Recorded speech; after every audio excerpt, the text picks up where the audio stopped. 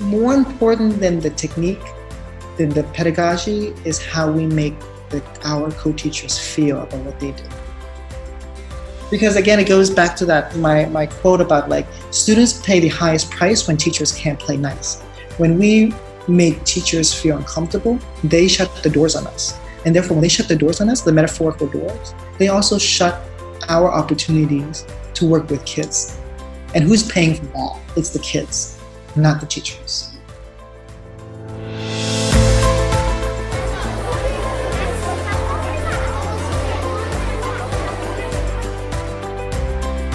Welcome to Highest Aspirations, an education podcast that explores the world of English language learners and how we can make a greater impact. Each episode, we bring you voices from across the ELL community to discuss the issues that matter most. Highest Aspirations is brought to you by Elevation Education, your partner for ELL program management and instruction.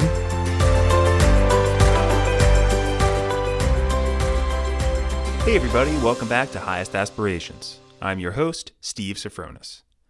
How might EL specialists establish and nurture relationships with content teachers who work with ELs? What are some simple strategies that can help make co-planning and co-teaching easier for all kinds of teachers? How can we encourage content teachers to allow their EL students to create as a more effective way of learning? We discuss these questions and much more in this lively conversation with Tan Nguyen. Tan Nguyen is a career teacher specializing in language acquisition. Tan has taught students from 5th to 12th grade in public schools, private boarding schools, and charter schools. Internationally, Tan has taught in schools in China, Laos, and Vietnam. He shares teaching strategies on his blog, Empowering ELLs, and has provided professional development training in places such as China, Thailand, Singapore, Italy, and Canada. Tan's goal is to support all teachers who are committed to empowering English learners, whether it be in a tweet, a blog post, a book, a training, a course, or over a coffee. Currently, he and others are preparing for the 3rd annual Virtuel Conference, which is open to anyone for free online on Saturday, June 15th from 9 a.m. to noon Eastern Time.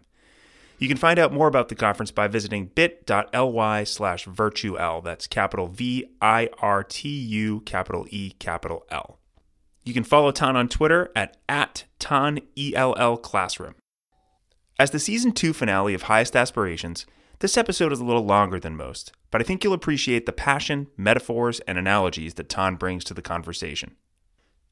Finally, on behalf of all of us at Elevation Education, I want to take a moment to thank all our listeners who joined us during Seasons 1 and 2. We'll be back for Season 3 in August. Until then, enjoy your summer, and don't forget to let us know how we're doing by leaving us a review on iTunes or wherever you listen to this podcast. You can find all of our previous episodes anywhere you get your podcasts by searching Highest Aspirations. Let's get started.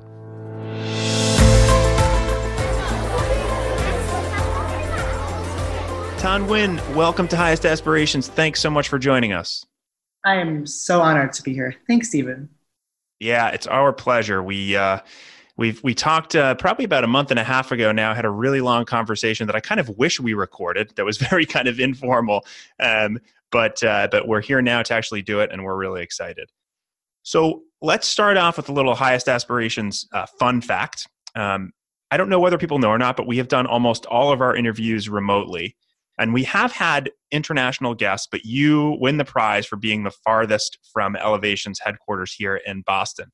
So I want to talk about, I thought it'd be interesting to start talking about sort of where you are in the world right now and how you ended up there. Well, I am in the future, 12 hours in the future. It looks great. That's good to hear. It always looks great, the future.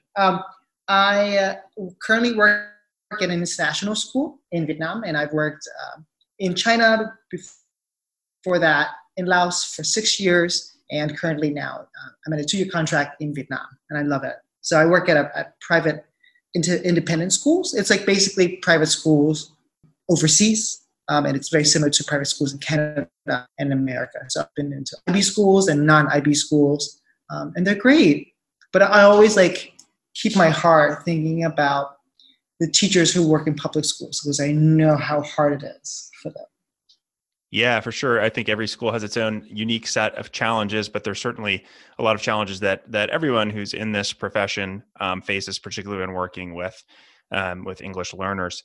And I just think, I have to say, it's so amazing that you are able to kind of contribute everything that you can contribute, sort of from where you are in the world, and that we're all able to collaborate together through, our PLNs and everything else. And that's how we found you. And that's sort of a testament to, I think, not only the technology that we're using, but the strength of this EL community and the people around it. So I just want to kind of start off by saying that, and, we're able to find you through all of these professional learning networks that many of us are involved in. Yeah, I think that's like, I used to be like scared of Twitter when people would go to PD and they would say, or when I would attend PD and they would say, Twitter. This was like several years ago when Twitter came out, and people were starting to use it as a platform. And I was like, no, I do not need another social media. Is this a social media for teachers? No. And then reluctantly I got on and I was like, what have I been missing?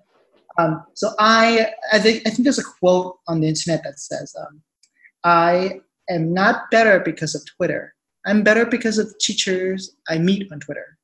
And so that's really where the root is. It's like, yes, people. So if you're listening to this podcast and you're like, wow, if I hear another person talk about Twitter, this is the reason why. It's because of the ideas that I never would get just from the people in my building. They're great, phenomenal teachers. And there are also great, phenomenal teachers out there who are sharing. And so we have to tap into that. Absolutely. Well said. I don't really have anything to add there. If you feel like you need to listen to that again, go ahead and listen to it, because I think, you hit the nail on the head. So let's get into the topic that we're going to be discussing today, which is an important one, and one that we hear quite frequently kind of requested in our EL community here at Elevation, and that's collaborating with content teachers. Yes. As most of us know, this can take so many forms: co-planning, co-teaching, informally sharing ideas in the hallway, sneaking into someone's class to see what's going on. I mean, there's so many different ways to do it, and it can be daunting and intimidating for some. So when we last spoke, you used an analogy that I really liked. And what you said was you have to dress for the season when working with teachers. I would love it if you could explain that analogy to our listeners as a way to get us started, and particularly how it's sort of related to mindset. Yes. I used to be a teacher who, when I started collaborating, co-teaching, and co-planning, my principal would have to sit me down and say, Ton, listen, you're like a porcupine. You're cuddly, but no one wants to come near you because of your spikes. We know that you're like professional. We know that you read literature. We know that you really care about kids, but you're taking an evaluating role. Because I would see teachers do things and I would like cringe, and I would suggest, but not in very kind ways. And so I started to realize that, well, I need to stop and take a different approach. And the analogy is that when we look at seasons, humans live all over the world in different seasons, in different climates. And people thrive in hot ones and people thrive in cold ones. We even have, like at the Olympics, there are two types of Olympics, one for cold season and one for warmer seasons. And though there are different seasons, people thrive and people compete and people love and gravitate towards those things. So I'm saying, my initial phase of co-teaching, where I would criticize and judge my co-teachers for their, I would say, slow entry to working with ELs. Mm-hmm. Now I would say, oh, they are just in this season, and this is our relationship, and I have to make sure I can thrive in this environment. For example, let's say that there are teachers who are our relationships might be really hot, and this is like really dynamic, where things are moving, things are happening. The co-teacher is really like seeing you as an equal. Kids see you as a co-teacher, not just a person who works with ELs, and this is great. Mm-hmm. But then there are other ones that are a little bit cooler weather, relationships where it's like, oh, I don't know if I can add an idea. We would call them autumn relationships, where you would just be gentle and like, there are warm days in autumn and you take advantage of them. And then sometimes there are cold days in autumn, and then you put on a scarf, and that's okay. And then there are even colder relationships where for a multitude of reasons. The teacher is not, and we are not able to establish enough trust to really co-teach. And so everything is a little slower. Things are a little more frozen. It's a little more touchy.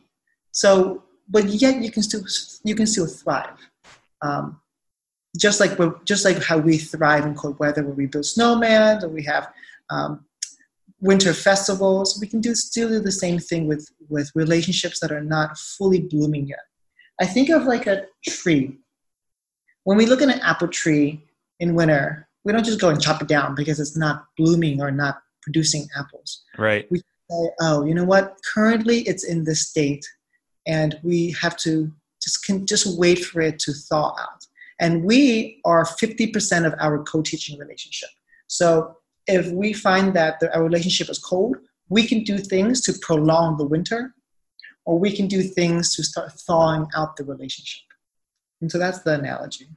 I love it. And, just sort of thinking about some words that come to mind as you explained that analogy was, first of all, I really appreciate you talking about your own experience and thinking about how you sort of started off in this work and how you're 50% of that equation. And you sort of noticed how during using this sort of porcupine analogy that at one time, you didn't do this work as well as you are now. And so you use that to kind of build the empathy and the understanding that you needed.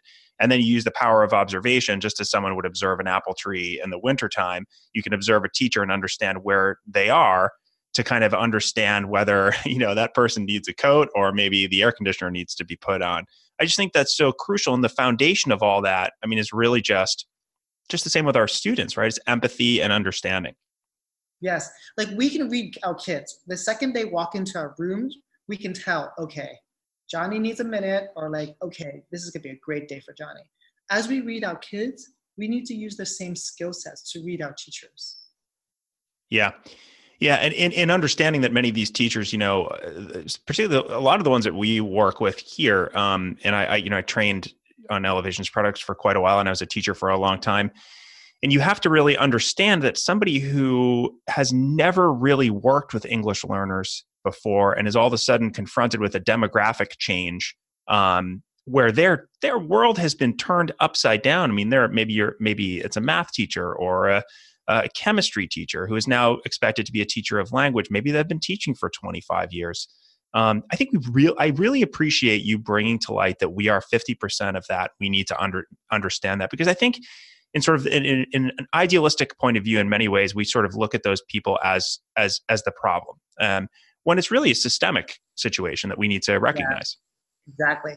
There's a quote. I don't know who it's by, but it says, it's coming up right now. I'm sorry. It says, "Teachers do not fear change. Teachers fear not being supported when asked to change." And that's by Marie Sevenik. Mm-hmm.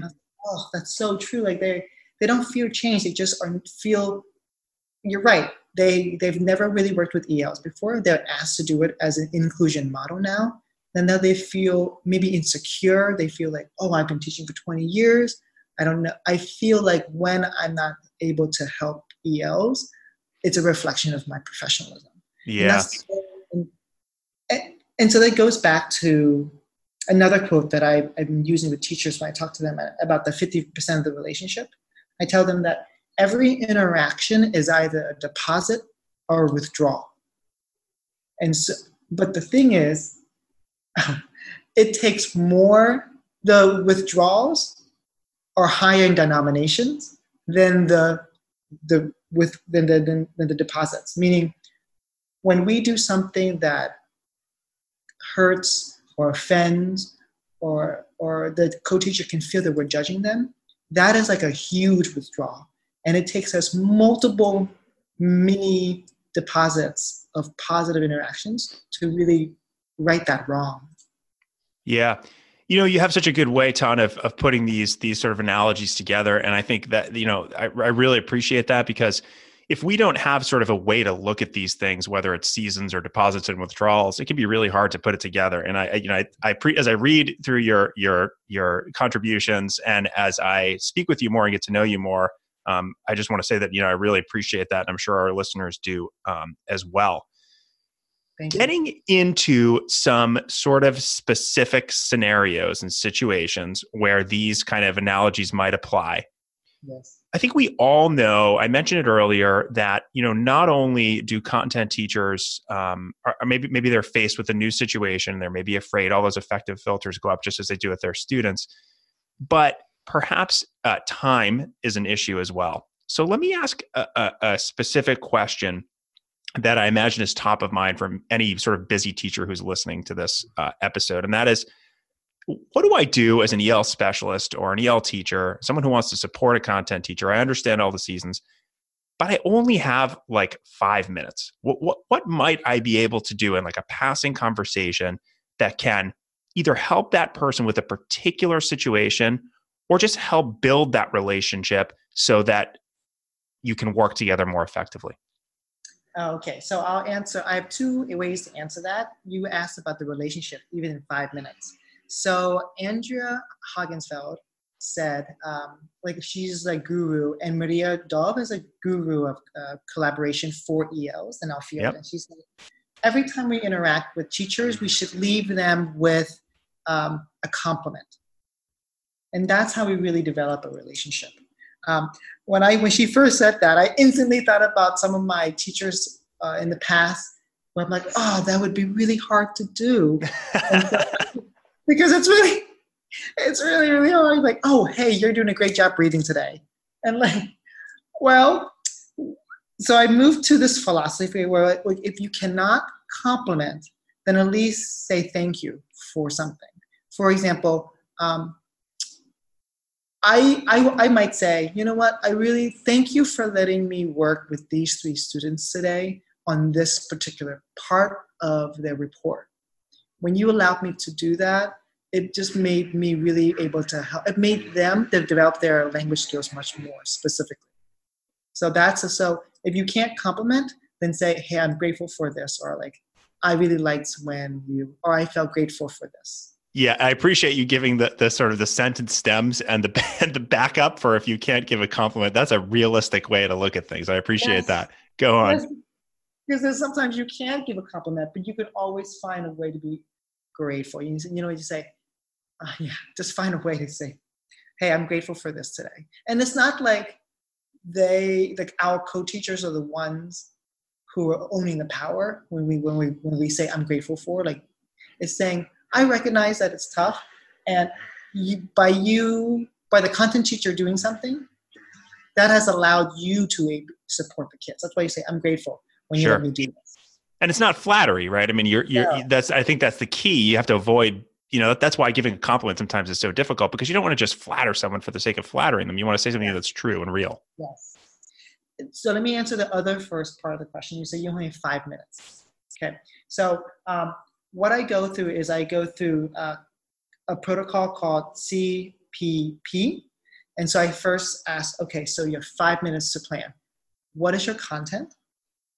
What is your process? So content meaning, what are you going to teach? And then I go into process. How will you teach that? And then the last one is product. By the end of the lesson, what do you want your students to be able to do? Can I run that process with you? If you let's pretend that you're a co-teacher. So I am the co-teacher. Go ahead. Yeah. So we meet each other in the hallway, and then we'll have a quick conversation. So we'll say, "Hey, Steve, what are you going to do with the kids?" Well, the idea is to go through a short story that we're reading that has some complicated vocabulary in it. Okay, short story. So you're going to do, so that's your content. So you're going to read to the kids. Great. By the end of the period, what do you want the kids to do? Well, I'd really like them to be able to engage in a conversation about the content of that particular story. And I'm really interested in the idea of symbolism. Okay, great. So you're saying symbolism, and you really want them to talk about symbolism. Okay. What I can do, if you'd like, I can go and work with a small group of kids to do guided reading with them, focusing on symbolism. As I do that, maybe I can also give a sentence stem for kids, or why don't we just make a little really simple T-chart where on one side it's the symbol and we can draw the image for the kids, And on the other side is we can do a meaning. So that's a really simple, low prep thing you could do for your kids. Just make it really explicit. And you might say, here's a sentence starter. You might say, the author, blank is a recurring, say the tree is a recurring symbol in the book. And then that's the symbol. And you would say, it represents, or its deeper meaning represents ... So that was like less than 5 minutes. So we went through content, which was short story. You were going to have kids read, so that's a process. And then I was really focusing on the product because ELs, kids want to feel like they're doing the exact same things their friends are doing. Absolutely. And so which affects their motivation because it's their relevance. Yeah. Yes. So I was focusing on saying, okay, if they're engaging in symbolism, whether they're talking or writing, so I want them to make sure that they do the same thing. So again, the idea of like, we keep the mountaintop the same height, we just take a different path to get there. Or we add more supplies, or we add a Sherpa for them to get there. Yeah, and I tried to really think of something in that little sort of role play that wasn't simple. I mean, I think teaching a short story and you want to get people to talk about symbolism is hard for seniors in high school, that are native English speakers. And so I tried to give you something that was a little challenging. And I think, you were able to give sort of two examples. One, a little bit perhaps more high stakes where the specialist actually comes in the class and supports, which for some teachers is fantastic. And some teachers, like if I'm that person, I'm saying, great, let's make that happen.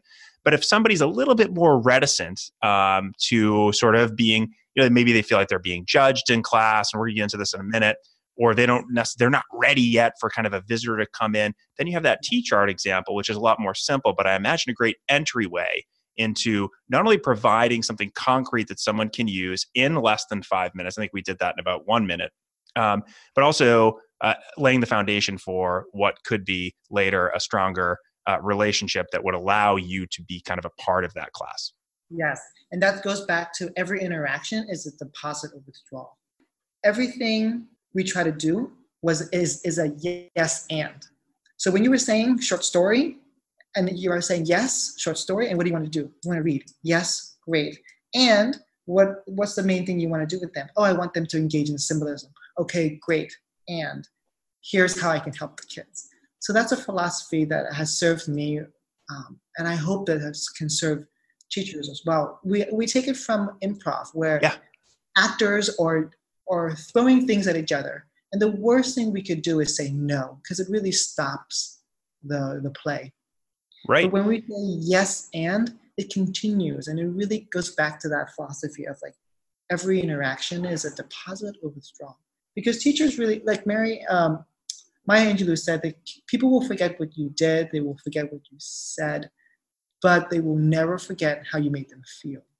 So in my interaction, I always would feel, I still remember one time there was a teacher who, it was an IB class, it was teaching something about history, and the teacher had kids read this archaic text. I have a master, and I'm thinking, I don't understand this text. And I have strategies to read and understand. I don't understand this text. And I went to him and I emailed him late at night. I was like, hey, my students just showed me this. You're using this next. Why would you do that? Can you do something else? And he was so frazzled. And so that was early in my collaboration phase. Yeah. In my career. And now the porcupine days. Yes, the porcupine days. Oh, man. Cuddly and soft, but yet prickly. No one wants to hear that, right? But now I'm like, I would say, yes, this is fine. You want to use this? Here's how I can help the kids. And so that's the little way we can add little positive deposits to the relationship. I love it. I just want to emphasize the skill or the sort of technique that you brought up from improv, because the more that I sort of have relationships with people, whether they're students or teachers or even on this podcast, and you're speaking with people, and it's you just never kind of know what's going to happen next. I constantly talk to people about these improv skills, that yes and thing. And I think like anybody, might be a little off topic, but I don't think it is really. I think everybody can benefit from learning those simple techniques. And I was just speaking with a colleague this morning, like literally just now, about the power of improv in making sure that you're sort of able to take down barriers, establish relationships, continue conversations that might otherwise die on the vine. So I really appreciate you bringing that up as well. Yeah, we need to have a yes and philosophy, because collaboration is not assigned, it's earned. So even though we might be assigned, like on paper, by our principal and our admin to support certain students or to go to certain classes, that doesn't necessarily mean teachers are going to work with us. So we really have to go beyond being assigned to earning respect, earning trust. That's the most important part. Really great point. And I'll repeat that little quote because it's another gem. Collaboration is not assigned, it's earned. Yeah, I think that's another great sort of philosophical way to look at things. Yes. Another way to say yes and is this. So I've had this, me used to understand. I would be in a co-planning meeting and someone would give an idea and I would go, well, and I would be gentle with it and say, well, maybe we should do this instead. And the teacher, you could feel the energy in the room like cool a little bit. You could feel them like, because when we say, instead of this, let's do that, they feel that there's a slight form of rejection. Sure. So now I say, when co-planning, as much as possible, build on their ideas before offering completely new ones. Because I'm just thinking, if I say there's a 20-year teacher a teacher who has 20 years of experience and has this idea, we should use that because the teacher is already familiar. There's already background knowledge. There's already expertise. There's already probably resources. We just simply have to tweak it slightly to make it really relevant, or it's really to make it EL friendly. Absolutely. And just the basic, idea of validating people's ideas is crucial. And, you're right. You take the wind out of the sails completely when you say, let's do this instead. I mean, you're just not, however that idea may go over and however you may know in your head that it's probably not going to work with a particular group of students, It doesn't do much good to completely, take the wind out of any sails. That's just, you're shutting a conversation down when you really need to continue it and establish a foundation. Yes. I'll like this whole podcast will be metaphors because I was speaking metaphors. I love it. It's great. Because I'm a visual person. I think I encourage teachers to be like water, because water takes the shape of the container that holds it. So when we work with our co-teachers, they are the container and their content is the container. And we simply have to take the shape of whatever the container is holding us, because that's the shape that our kids are in. They can't change their teachers. Sure. And we can't change them either. And so we shouldn't seek. So I think that the quote is, there was a quote, I need to find it for you, I'll find it later, but it says, it's not about how well you play the game, it's what game you're playing. So when I used to be a porcupine teacher, I played a different game. My game was evaluating teachers and trying to professionally develop them for the sake of kids. Which, by the way, I think is a pretty common game that a lot of people are still playing. Yes, and then my life changed and my work with teachers changed when I played a different game. And now my game is focusing on what I can do for students. And so when let's say that you and I have a cold winter relationship, like I'm not saying you're a winter teacher, I'm saying our relationship is colder. Mm-hmm. And I would say, oh, okay, so you're reading stories, you're going to read out loud, and you want kids to do symbolism. Maybe the text is really hard, and maybe I wouldn't use that text. But that's an old model of saying, that's the old game of me trying to change you. The current model that I use is the current game that I play now is like, okay, this is the text you want kids to read. Let me help kids read that text. Well, I can do whatever I can to help kids. And that's the mindset shift. That's the thinking about what game we're playing. And then we're all on the same team because, Yes. everybody cares about the kids, which is crucial. Yes. Yes. Great analogy. Yes. You're adding that to the analogy. We're really all on the same team. We have different positions and we have different approaches, but we're really on the same team for the kids. Yeah. I have like another quote. I keep going. Let's hear it. This is like a passion for me. And the quote is, when the students pay the highest price when teachers can't play nice. So it's supposed nicely because grammatically correct, but I like how it rhymes. Yeah. So you got to sacrifice for the, for the poetic. So students pay the highest price when teachers can't play nice. And so that's when we go back to that idea of like, yes, and that goes back to the idea of like every interaction is a positive withdrawal. And that goes back to the analogy of like every season, you can thrive in every season. And going back to your analogy of saying we're all on the same team. Yeah. Yeah. So let's put this into practice with kind of a common strategy or process that's used in most schools with English learners. And that's, with push in and pull out models. So I'm going to readily admit that as a classroom teacher, perhaps in my porcupine days, I wouldn't be very happy when kids were constantly pulled out of my room, because for me at that time, it was like, this is my time with these students. I want to get them to a certain place in my content. And I wasn't really thinking about the big picture. And I think that I've come a long way since then. But I do think that there are many teachers who sort of feel the same way for a variety of reasons. So, this sort of territoriality of like, what happens in my room, I need to have control over, and I don't want kids coming and going. I'm curious as to how we might sort of shift mindsets, or even you and I have talked a little about naming conventions to make these models more palatable for teachers, specialists, and most importantly for the students we are serving. Yes. So when you kind of talked about it already. When we talk about push-in, if someone's pushing in, explicitly someone is pushing against. And that's usually teachers. That can be like you just said, in my past, I don't want teachers to be pulling students out. Mm-hmm. So there's a resistance there.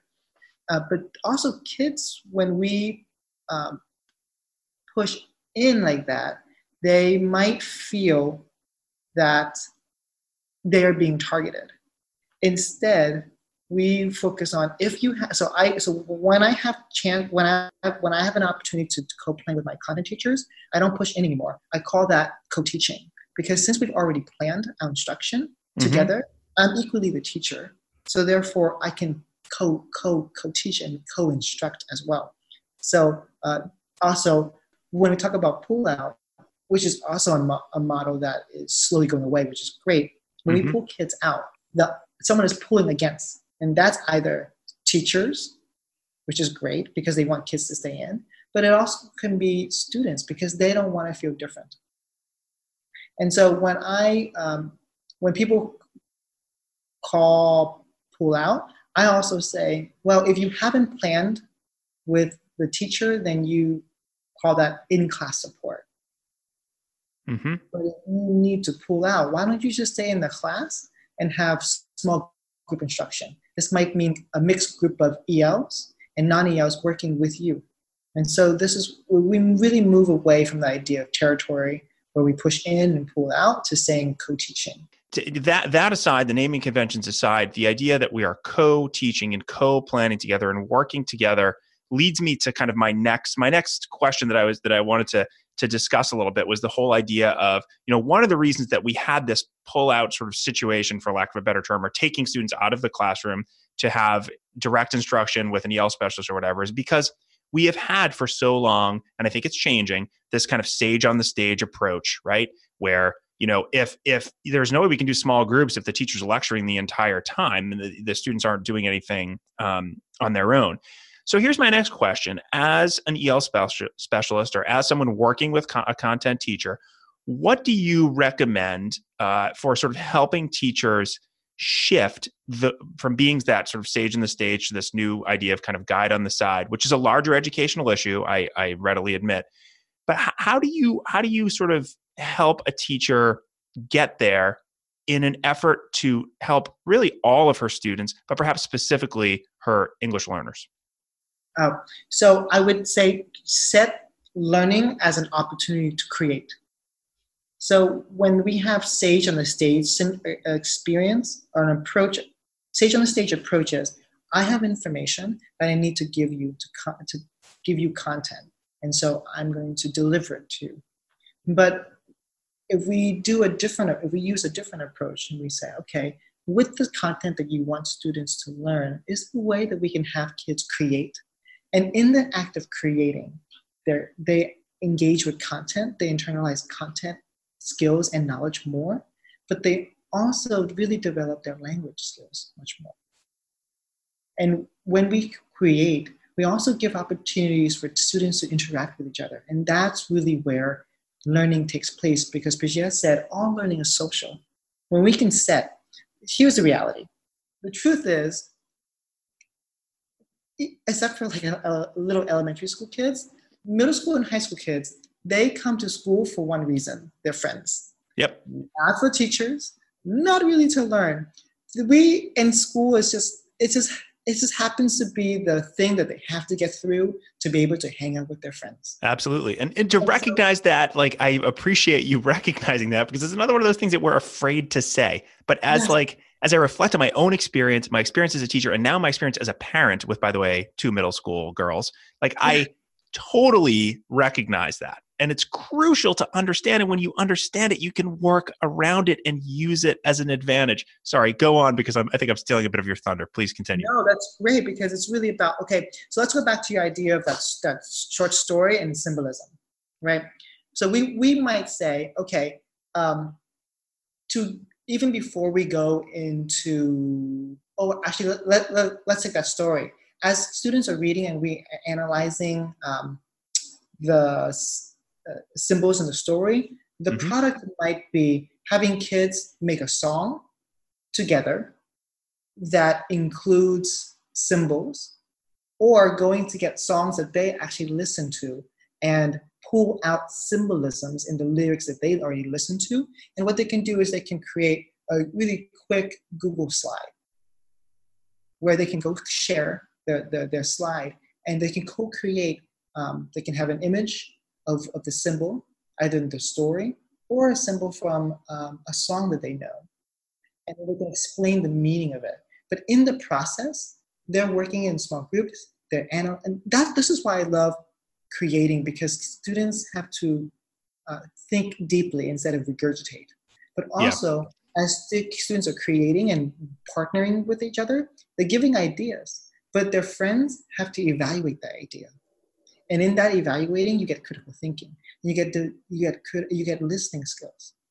If it was Sage on the Stage approach, it would be one person or the teacher asking a question.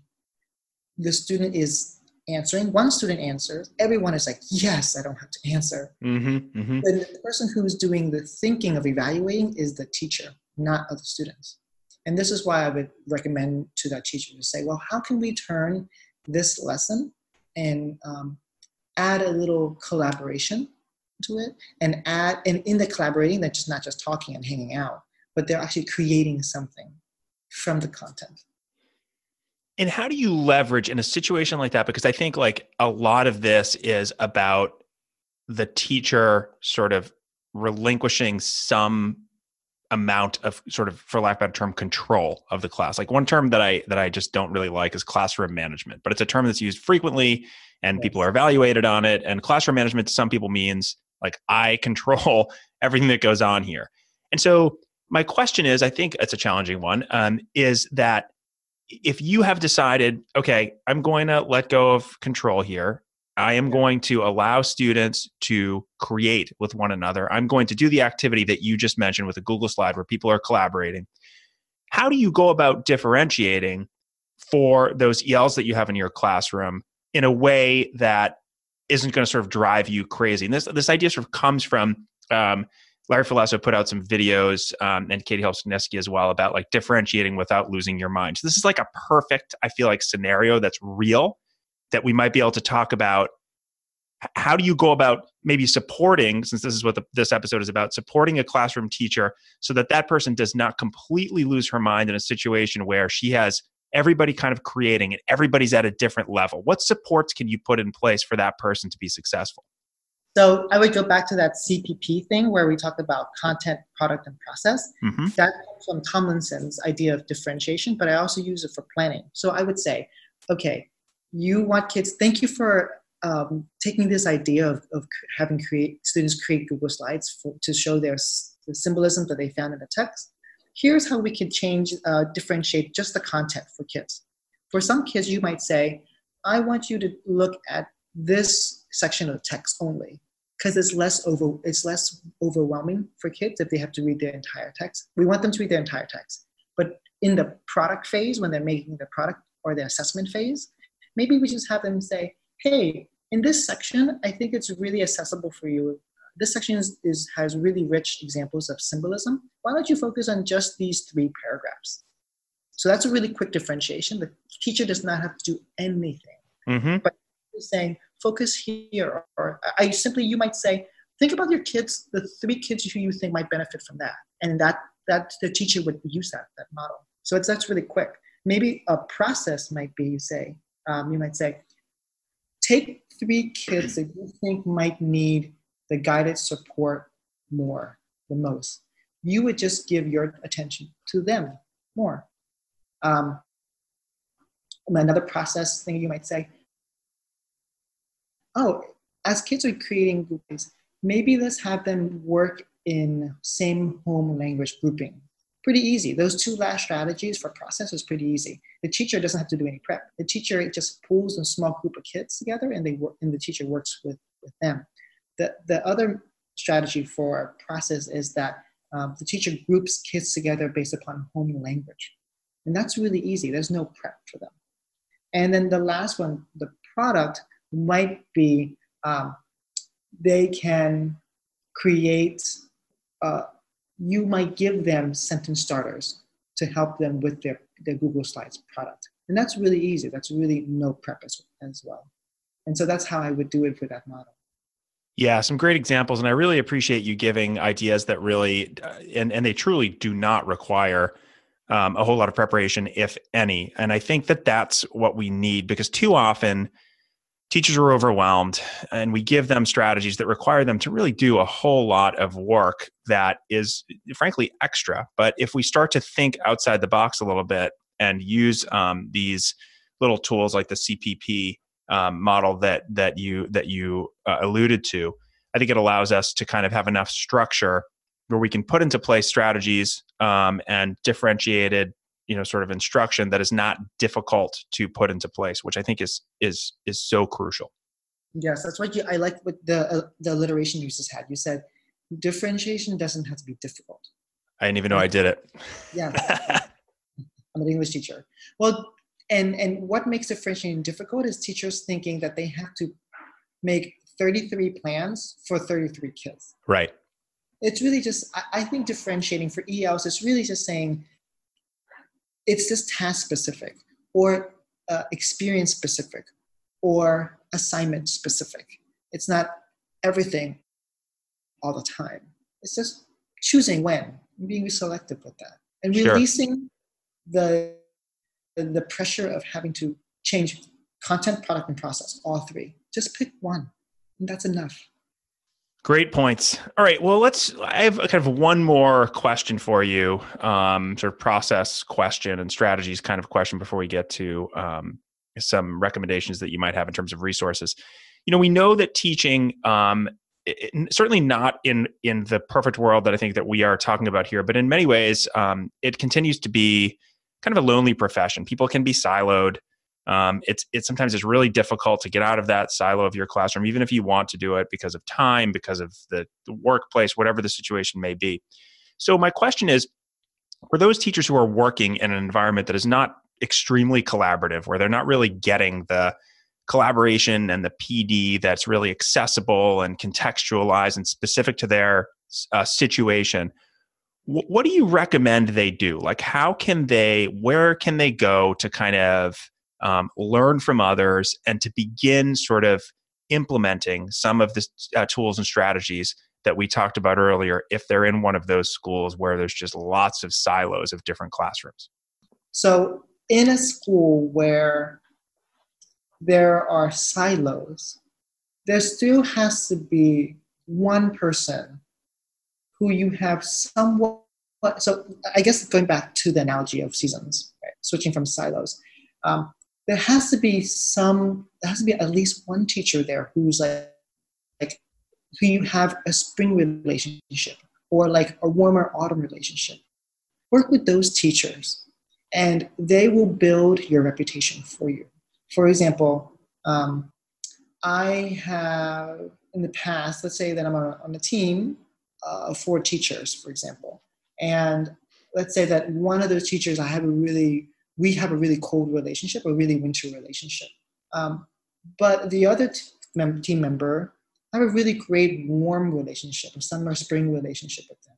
We go to a meeting and the one teacher says, oh, hey, I use this strategy with Tan, or Tan gave me this worksheet, or Tan gave me this graphic organizer, or he gave me this advice. I think it's really great. And in that incident, at that event, the teacher who I have a quarter relationship with, she turned to me, he said, hey, can you share what you did in Blank's class? And that's how you make a change. I guess it goes back to that 80-20 principle where you focus on the 20% that will give you 80% of the results. Yeah. Because sometimes we always focus on working with our efforts. We give 80% of our efforts working on the 20% that will give us only 20% of the results. So we need to switch that and say, okay, maybe we don't have the trust. We don't have enough trust. And I might be doing something that is causing us not to have enough trust. So right now, I will continue to be positive as much as possible, have positive interactions. But in the meantime, I'm going to really focus my energy, my emotional capacities, my intellectual capacities on working with a teacher who's willing and ready, because they will be our vanguard. They will be holding our banner, and they'll be the models for other teachers. Because that's what teachers really want to see. They're like, oh, can I trust you? Mm-hmm. And when they see that we are working with their colleagues, that's how they can start trusting us. Yeah, that's a great point. The low tech one is to seek out folks who are willing to collaborate in a sense, so that we can kind of spread the word, get our kind of brand out, for lack of a better term, and hopefully that organic grassroots effort kind of permeates and spreads throughout the school. The low tech way is really the high touch way. It's really about taking the relationships that you already have and investing in those relationships. And by the way, I think it's like we have a tendency, I think now, to look at low tech as somehow not as valid, but it's so important. It's so crucial. These are relationships. We're humans. No matter what technology we have out there, I think that high touch model, especially in situations like the one we're describing now, are really crucial. Yes, because it's all about the relationship. I think the most important thing is keeping the most important thing. That a quote comes from Johnny Quick. He has a podcast and he said that. And I said, wow, the most important thing in our field is relationships. More important than the technique, than the pedagogy, is how we make our co-teachers feel about what they do. Mm-hmm. Because again, it goes back to that my quote about like students pay the highest price when teachers can't play nice. When we make teachers feel uncomfortable, they shut the doors on us. And therefore, when they shut the doors on us, the metaphorical doors, they also shut our opportunities to work with kids. And who's paying for that? Right. It's the kids, not the teachers. Absolutely. All right. Well, as we begin to wrap up here, and by the way, I think the high tech, we kind of know where the sort of tech model is, and that's, connecting through Twitter. And we've talked about that quite a bit in the podcast, and we talked about it at the beginning here. So we won't dive too deeply into that, but I think both of us, Tan, you and I, have learned that it's a great place to connect with like-minded folks and to get ideas and exchange information and collaborate. But I'm interested in hearing about other resources or books, perhaps, that have had an influence on you, either personally or professionally. This is something that we do in every episode. We've collected this really great library of books that we tend to share at the end of each season. So is there a book or resource that has influenced you in a profound way that you'd like to share? Yes, I have several. But before I go into that, can I also talk about one more thing about planning? Please do. Because we talked about if teachers have 5 minutes to plan, which is very normal.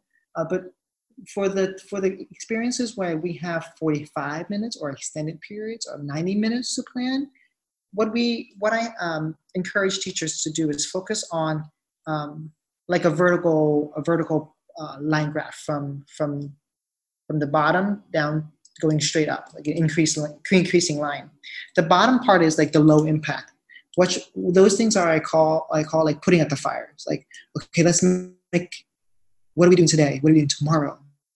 But our planning time, the time that we are given, we should move away from those as much as possible and go on that increasing line and focusing on the high impact things, such as creating assessments, creating rubrics, creating unit plans, creating things that are long-term, unit long, semester long, that will really help kids in the future. For example, let's say that we know that in this unit, kids are doing a narrative piece of writing. My 45 minutes of planning really should be focused on creating a rubric for kids, co-creating a rubric with the content teacher to say, hey, what are the parts of the narrative rubric that we really, really, really want to teach? Or what do we expect kids to do? Let's put that in a rubric. Yeah, where do we want the students to get? Backwards planning, yes, right? Exactly, backwards planning, planning by design, understanding by design. So after that meeting, when we don't have lots of time, we still know what we're doing because we have that long-term, high-impact rubric that we can always go back to. And that's what I really encourage. Think about, as much as I know how tomorrow is important, if we have planning opportunities, after we address the tomorrow issues, we have to invest or give most of our time to planning things that have the highest impact. Assessments, unit planning, rubrics, long-term projects, groupings, et cetera, et cetera. Yeah, I appreciate you bringing that up. And it's something that I think it would have been a missed opportunity if you didn't. So thank you so much for bringing that up toward the end here. We talked about the 5-minute planning toward the beginning, and now we get into the longer term or if you have a little extra time. So thanks for that. No worries. So you talked about books. For collaboration, since this podcast topic is about collaboration, I really recommend Andrea's book, Andrea Honesfeld, and Maria Dove's book called Collaboration and Co-Teaching. It's a phenomenal guide. It's like one of the only guides for how to co-plan and co-teach and collaborate, and the philosophies around that for EL teachers and content teachers. So that's a great resource. General teaching all around. I would recommend Carol Salva's book for boosting achievement, which specifically works with kids who are students who have limited or interrupted formal education. Another one is EL Excellence by Tanya Ward Singer. And then another one, of course, you talked about Larry. Larry has a new book. They just came out last March. It's called Toolkit. And if I love my books that are like narratives and that are long, that are like chapters, and I love reading those because those are like stories to me. But Larry offers a different tool. He says, listen, here's a list, here's a book with 100 ideas. I showed you the research. There's not going to be a lot of narratives. It's just going to be research, strategy, implement, go. And so all I have to do is like a flip and go. All I have to do with Larry's book is just read, go to the index, find, strategy on helping kids read more closely, go to that page, flip open, read, and implement. So that's why. It's kind of like the dessert. If what we're reading with the other resources are like meaty, heavy, applicable things, Larry's book is like a quick sugar boost to get us going. Yeah, that's a great way to put it. It's I mean, and I'm familiar with all of those. Carol and he was on the podcast in season 1, and we had a great conversation. And Larry, we just released his podcast episode pretty recently here in season 2. And so really great resources and folks that I've been lucky enough to talk to. But all 3 of those books I'm familiar with, and I really appreciate you bringing those up. And there's another one. Oh, please go ahead. Unlocking English Learners' Potential by Diane Stair-Fenner and Sydney Snyder. I guess I'm saying all these things. These are like fish that we're giving you, teachers. But the thing that we want to show you how to fish is really joining ELL Chat Book Club. That's where we gather around. And you were talking about silos, how people feel like they're islands and they feel like they're alone. I think Katie Topol and I, another person on Twitter, decided to just read texts together about ELs. And we actually started with collaborating and co-teaching with Andrea. And we said, well, why don't we just invite other people, whoever wants to read. And then now, 3 years later, we've read 17 books. All the books that we've just mentioned are books we've had on our book chat. And people from around the world come together for about 5 weeks per book, and they just read a chapter slowly. And then throughout the week, they answer questions at the slow chat. They don't have to be on the same timeline, same time zone to speak. They can just take pictures of what they're reading, share, talk about what they're doing, and that's how you feel like you're a part of a community. And that's how I feel like I'm really connected to people in the field who are doing phenomenal things. And so that's the fish. These books that I'm giving you are like fish, but what we really want you to do is just join the community so that you can learn to fish. Yeah, for sure. And it's worth mentioning that the authors of these books are quite frequently, if not always, involved in those Twitter conversations, which is really cool. And the authors I know, are excited about. We interviewed as well Helen Thorpe, who's the author of The Newcomers, who I think that book was featured on that chat, was it not? Yeah, and she was really excited about the author herself just being the subject of this Twitter chat. So establishing a community with not only the people who are reading them, but the authors makes it a really, really interesting thing. Yeah, nowhere else can you tweet, or nowhere else can you hang out with authors like that. So I've seen J.K. Rowling's Twitter handle, and she has millions of followers. She only follows 200. But imagine her if she was part of a book club and she's talking about her books. And that would be that's what basically we have the J.K. Rowlings of in our the J.K. Rowlings of teachers, of authors in our profession. The fact that we can talk to Jana Echeverria, one of the 3 co-founders of the SciOp model, and she's talking to us about it. Wow, we are this. We are the gap between experts and people on the ground doing their work has shrunken.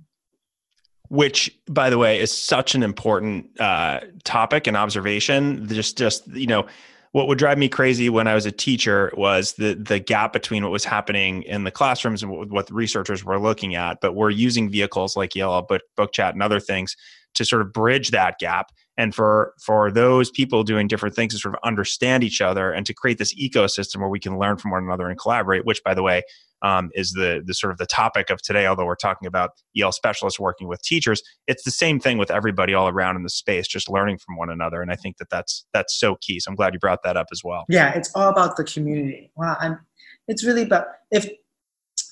about the teachers that I've met on Twitter that have changed my life and my career with the way they've shown with simple snap of their photos. I'm like, oh my goodness, I never thought about doing that before. Yes, thank you. Absolutely. So as we come to the conclusion here, Tan, you've mentioned a lot of people, a lot of authors, but I think as people have listened to this episode, they are acutely aware that you also are an incredible resource. So I'd love to hear more about how people can learn more about the work that you're doing and how they can find out about what you're providing to the community, because you're providing a lot. So where can they go to find more information? Well, thank you. I'm always on Twitter at TanELL Classroom. And I also write a blog, and I have 90 some articles now. It's empoweringELs.com. And it ranges from WIDA articles, the WIDA manual, and it goes to like technology, to collaboration, to literacy, to vocabulary. It talks about, basically it's everything that I've learned so far from my years of teaching ELs, and I put all of my lessons into an article, one article. Yeah. I also want to just close our conversation with a few quotes, if possible, connected back to seasons. Please do. But before you do, I want to say one more thing about your blog. It is extremely, or your website, I should say, is extremely well organized. I used it to kind of inform some of the questions that I had for today's podcast. Oftentimes, people who have websites have lots of information, but it's kind of hard to find stuff.